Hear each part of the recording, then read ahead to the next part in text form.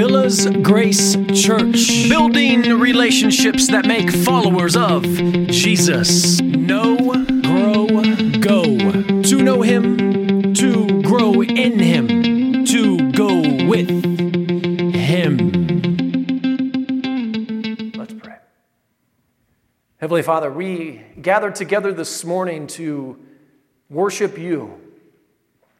You are our Creator, Sustainer. And as we turn to Your Word, Lord, I pray that we can see Your truth. We can see what You have done for us as it pertains to salvation. We pray this in Christ's name. Amen.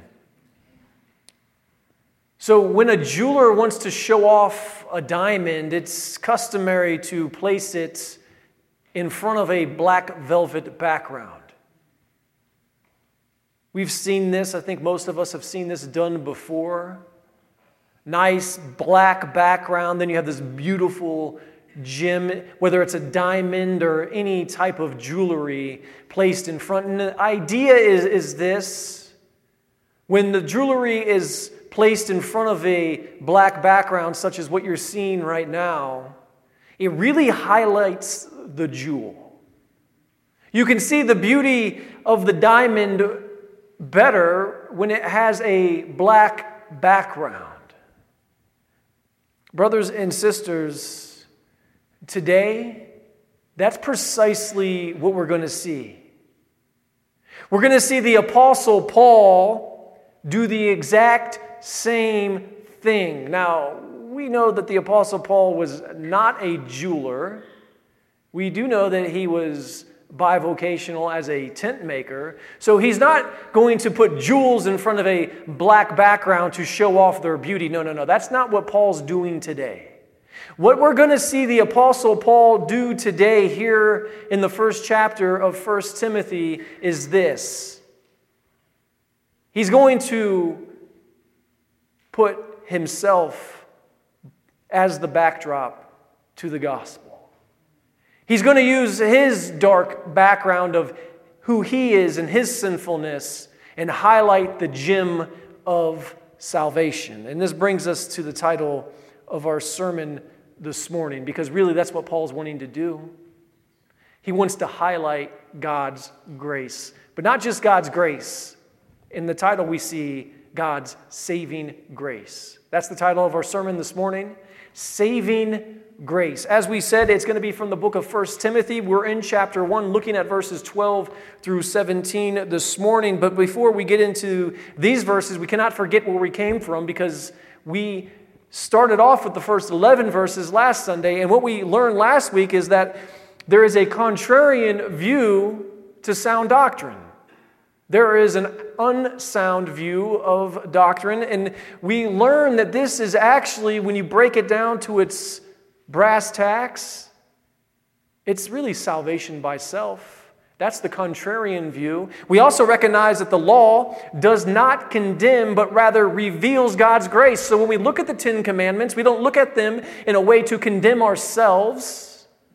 We look at the 10 Commandments as a way to see how God has extended His grace to us. Yeah, that's right, us, sinful man. Today, the Apostle Paul is going to share his personal testimony. His personal testimony of how he came to a saving faith in Jesus. He's going to be the black velvet background to God's impeccably cut, colored clarity and carat weight of a diamond, which is actually AKA salvation. Now, for those of you that are a little amazed that I know about cut, clarity, color, and carat weight, that goes back about 18 years ago when I was getting married, and Hope made sure that I knew the 4 C's before I buy a diamond. Actually, I'm joking. You guys know her well enough. She wouldn't make a big deal of as much. But let's go ahead and get into this text this morning. 1 Timothy chapter 1, verses 12 through 17. I thank Him who has given me strength, Christ Jesus our Lord, because He judged me faithful, appointing me to His service. Though formerly I was a blasphemer, persecutor, and insolent opponent, but I received mercy because I had acted ignorantly in unbelief. And the grace of our Lord overflowed for me with the faith and love that are in Christ Jesus. The saying is trustworthy and deserving of full acceptance, that Christ Jesus came into the world to save sinners, of whom I am the foremost. But I received mercy for this reason, that in me as the foremost, Jesus Christ might display his perfect patience as an example to those who were to believe in him for eternal life. To the King of the ages, immortal, invisible, the only God, be honor and glory forever and ever. Amen. So as we look at these verses this morning, we want to throw them into this one simple sentence so it makes it easier for us to understand what's actually going on in this section of verses this morning. And that simple sentence would state this. It's really quite this easy. No one is beyond the scope of God's grace and mercy.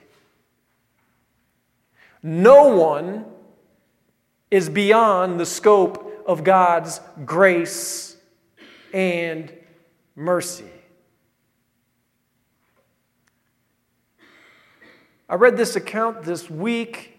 It actually stood out to me first and foremost because I've always known about LaGuardia Airport in New York. The big one now is JFK, but before JFK was JFK, there was LaGuardia. I didn't know where the name came from, so that's where I first read this account, and then it stood out to me. But it's actually named after this individual right here, Fiorello LaGuardia. He was actually the mayor of New York around the time of the Great Depression until World War II.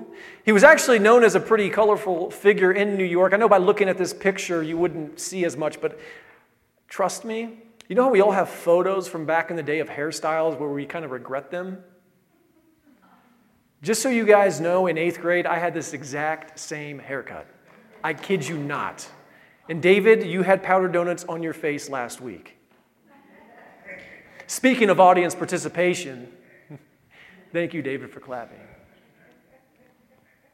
So Fiorello was known as a pretty colorful character. He was the mayor, like I said, of New York during the Great Depression up until about World War II. He was known to actually ride on the fire trucks of the NYFD. He was known to take entire orphanages to baseball games. He was also known to actually go alongside the NYPD and raid speakeasies because it was during the time of Prohibition that he was mayor of New York City. In fact, when the newspapers would go on strike, it was said that he would actually go on the radio himself and read the funnies over the air. But there's something that happened with Fiorello that actually sets him apart. One evening, he went to night court. Apparently, there was a lady who was on trial, or she was before the judge. I don't know if she was actually on trial, but she was definitely before the judge. And this particular court happened to be in one of the poorest areas, or poorest boroughs, probably not the whole borough, but sections of a borough in New York City, or we would probably call it a ward. That's what probably they called it. Probably one of the poorest wards of all of New York City. This lady was before the judge, and the reason why she was before the judge was this reason alone. Her daughter's husband had left her daughter. Her daughter was sick, and they were broke during the Great Depression. So the mother, the grandmother of the children, stole some loaves of bread from a grocer just to feed her daughter and her grandchildren. But she got caught. The judge said, I have to make an example out of her. I can't just let this go, because if I let her go, then somebody else is going to do it. So the judge decided to fine her either her choice, $10 or 10 days in jail. Now, $10 was a lot of money back then. So Mayor LaGuardia stepped up and said, I'm paying this fine. In fact, this is exactly what he said. Here is the $10 fine which I now remit. And furthermore, I'm going to fine everyone in this courtroom 50 cents for living in a town where a person has to steal bread so that her grandchildren can eat. Mr. Bailiff, collect the fines and give them to the defendant. All of the New York all the New York City newspapers reported the following day that $43.50 was collected, which the mayor gave and turned over to the lady. Brothers and sisters, this is how God's grace works. Jesus stepped in and paid our penalty. God has shown us favor that we did not deserve, which is precisely the point Paul is making in verses 12, 13, and 14. But before we begin, this is the Apostle Paul's personal testimony. We got to keep that in mind. Everything that we're going to hear from here on is Paul's personal testimony. And first we observe the source of grace and mercy. The Lord. What does Paul say? He says, I thank him who has given me strength, Christ Jesus our Lord. Now see, his use of the noun strength is actually interesting. I find it rather interesting because really everything Paul is able to do, he does through Jesus. That's what he's saying. When he says that he has received strength from Christ Jesus, he's saying, everything that I am able to do, I can only do because I've received my strength through Jesus. Brothers and sisters, what a wonderful reminder. God is the only one who gives. Our only job is to receive. It's not that Paul had proven himself faithful, though. He hadn't, up until this point, proven himself to be so faithful to where God would have done this for him. But rather, it's more along the lines of God knowing Paul's capacity to actually be faithful. See, because God is all-knowing, and so is Jesus. He is the Alpha and the Omega. See, up until this point, Paul had only been faithful as a blasphemer. What else does it say? As a persecutor. He said he was insolent, or he said he was an insolent opponent. He'd only been faithful to being in opposition to the gospel. And if you go back to last week, he had only been faithful in being a contrarian to what was sound doctrine. But God knew he had a capacity to be as faithful as Paul proved to actually be. He was nothing more than a mass murderer of Christians up until this point. And that's the black velvet that he's showing us. This is his personal testimony. He was a blasphemer. See, what that means is he denied the deity of Jesus. Blasphemy is when we say, no, Jesus is not God. Jesus is just, the Son of God. He's not actually God in flesh. When we say that, we are blaspheming the name of Jesus. He was also a persecutor. Now, in Acts 9, verses 1 through 6, I just want to read these verses for you. But this is the reason why Paul is known to us as being a persecutor of the church. Now, mind you, his name wasn't always Paul. He started off as Saul. But Saul, still breathing threats and murder against the disciples of the Lord, went to the high priest and asked him for letters to the synagogues at Damascus, so that if he found any belonging to the way, now the way was the believers, those Christians, found any Christians, basically is what he's saying, men or women, he might bring them bound back to Jerusalem. Now as he went on his way, he approached Damascus, and suddenly a light from heaven shone around him. And falling to the ground, so he heard a voice saying to him, Saul, Saul, why are you persecuting me? And he said, Who are you, Lord? And he said, I am Jesus whom you are persecuting. But rise and enter the city, and you will be told what you are to do. Quite clearly from this encounter, we understand that those who persecute Jesus, or those who persecute the children of Jesus, actually persecute Jesus. Because that's what Paul was doing. He was going around finding Christians, those of the way, and he wanted to bound them up and take them back to Jerusalem. That's why Jesus encountered them and said, Why are you persecuting me? See, he confesses to having been an insolent opponent as well. Now, what that means in the original language, the actual original word that's used here in the Greek, it actually means to be a bully. But it goes a little bit beyond that, because really an insolent opponent is someone who's not only a bully, but it's also someone who takes pleasure in seeing someone else suffer.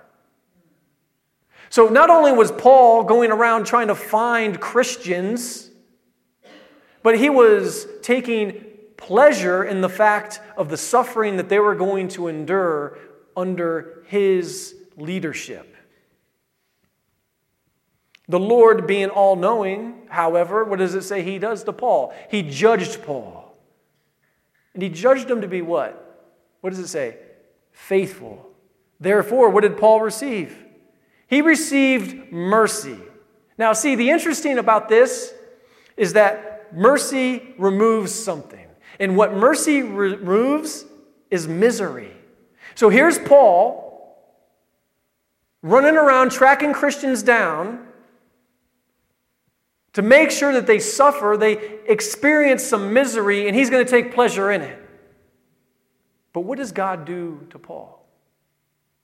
He judged him as being faithful, and he showed him mercy.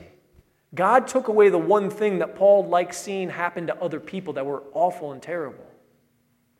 However, it's also important to understand that when it says grace of our Lord, we need to understand what grace actually does. So if mercy removes misery, grace has to remove something else. And you can think of it this way: M and M for mercy and misery, and then you can think G and G because grace removes guilt. And this is the diamond against the black velvet background. Paul had a past to feel guilty about. But God's grace removes guilt. God's mercy removes misery. Paul is setting the stage.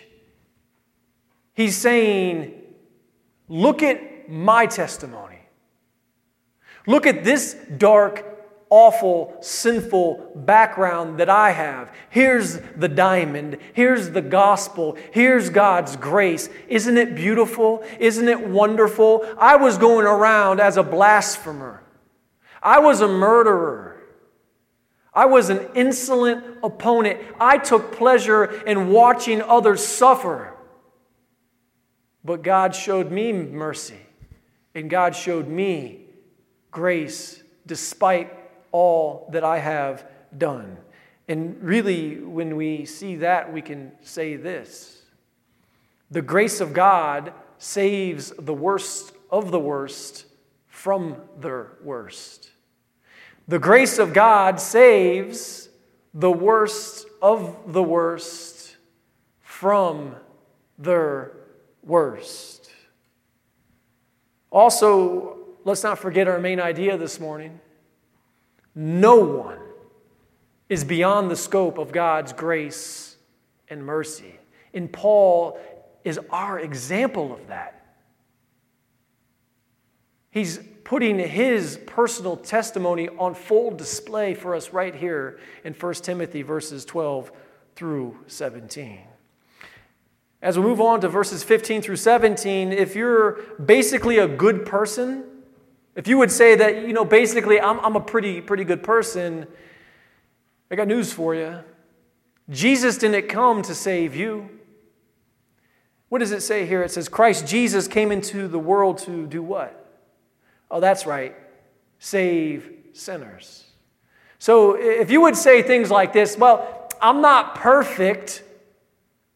I may have a few faults. I make a mistake from time to time. If you think you're about, pretty good at balancing out with your bad deeds with more good deeds, then Jesus did not come to save you. Though you're still sinful, though you're still a sinner, he still didn't come to save you because there's a problem. It's your perspective. It's the way in which you're honestly evaluating your own heart. See, he came to save sinners, and this is what Paul has to say about this. He says, The saying is trustworthy and deserving of full acceptance. Now, Paul is going to put that black velvet background out again, and he's going to put the diamond of God's grace, the cornerstone of the gospel, right on full display. See, take a look at the tense at the phrase ending in verse 15. There's an interesting tense that Paul chose to use. He didn't have to use this tense, but he used this tense on purpose. What does it say? I am the what? Foremost. I am. He didn't say, I was the foremost. That could have been very easy. In fact, most times when we hear people give their testimony, they act like they've graduated from sinning. Oh, I was this, I was that. No, Paul says, I am the foremost. Not I was. Do you know what this is telling us? See, when I see language like this, I'm encouraged.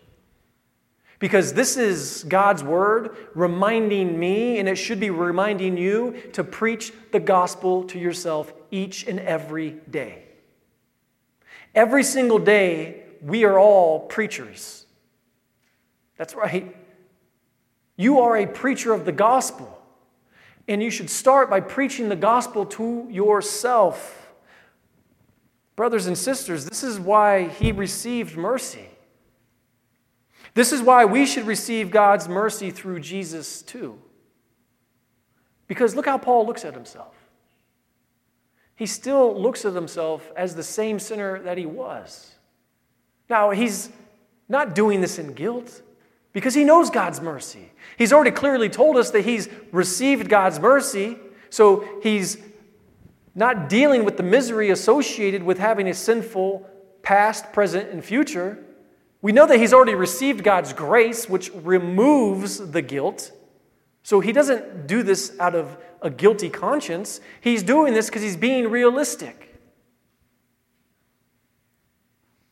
What does it say? It says the perfect patience of Jesus. Now, see, that's proof that no sin is bigger than the cross. That's proof that there's no excuse. Either with ourselves or maybe somebody that we know, we have a tendency to make sins bigger than the cross. We have a tendency to say, this sin's a level 1 sin, this sin's a level 5 sin, that's somewhere around a 2.5. No, all sin is created equal. Sin is sin is sin is sin. Now, speaking of Paul using the tense that he chose to use by saying, I am the foremost, still putting himself in the same category that he's always been in, I find this quote from Charles Spurgeon, who is known as the Prince of Preachers, to be very revealing and enlightening. He said this, he said, all men are truly sinners, but all men are not equally sinners. They are all in the same mire, but they have not all sunk to an equal depth into it. Basically, what that's saying is this: all men are equally sinful. That's really what Spurgeon's driving right here. But it's that they do not understand their sinfulness equally. That's the problem. We're all equally as sinful. It's just that we all don't understand how sinful we really are. That's what Paul is doing. When he says, I am the foremost, he's understanding each and every day more and more how sinful he is. But the beauty of that is it highlights that grace. It shows us how much we need Jesus. We will never graduate from the need of Jesus.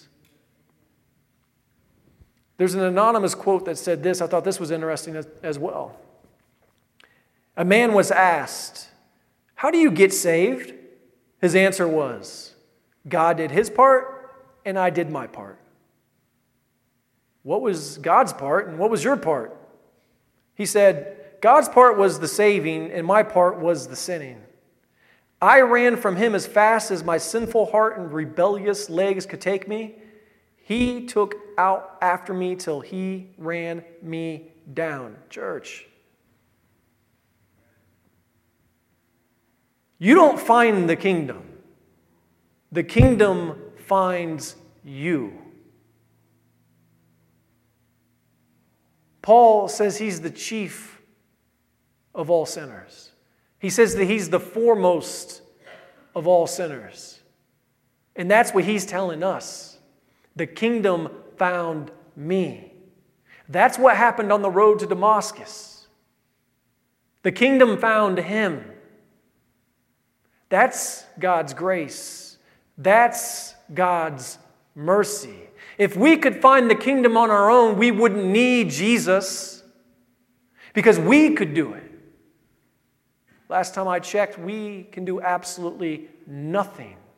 That's why when we see the Bible misquoted, as we learned in Ezekiel in Sunday school this morning, we see people taking their little pet verses and abusing them, like Philippians 4:13. I can do all things through Christ who strengthens me. And then they think they can go out and do whatever they want. I can go out and start a business. I can go join this sports team. I can go join this hobby. I can go do this. I can go do that because I can do all things through Christ who strengthens me. That has nothing to do with any of the things I just mentioned because the Bible has everything to do with salvation. And if the Bible has everything to do with salvation, then we know that salvation is through faith alone, grace alone, in Christ alone, meaning that every verse in the Bible leads to Jesus. That's what Paul's telling us. I am the foremost.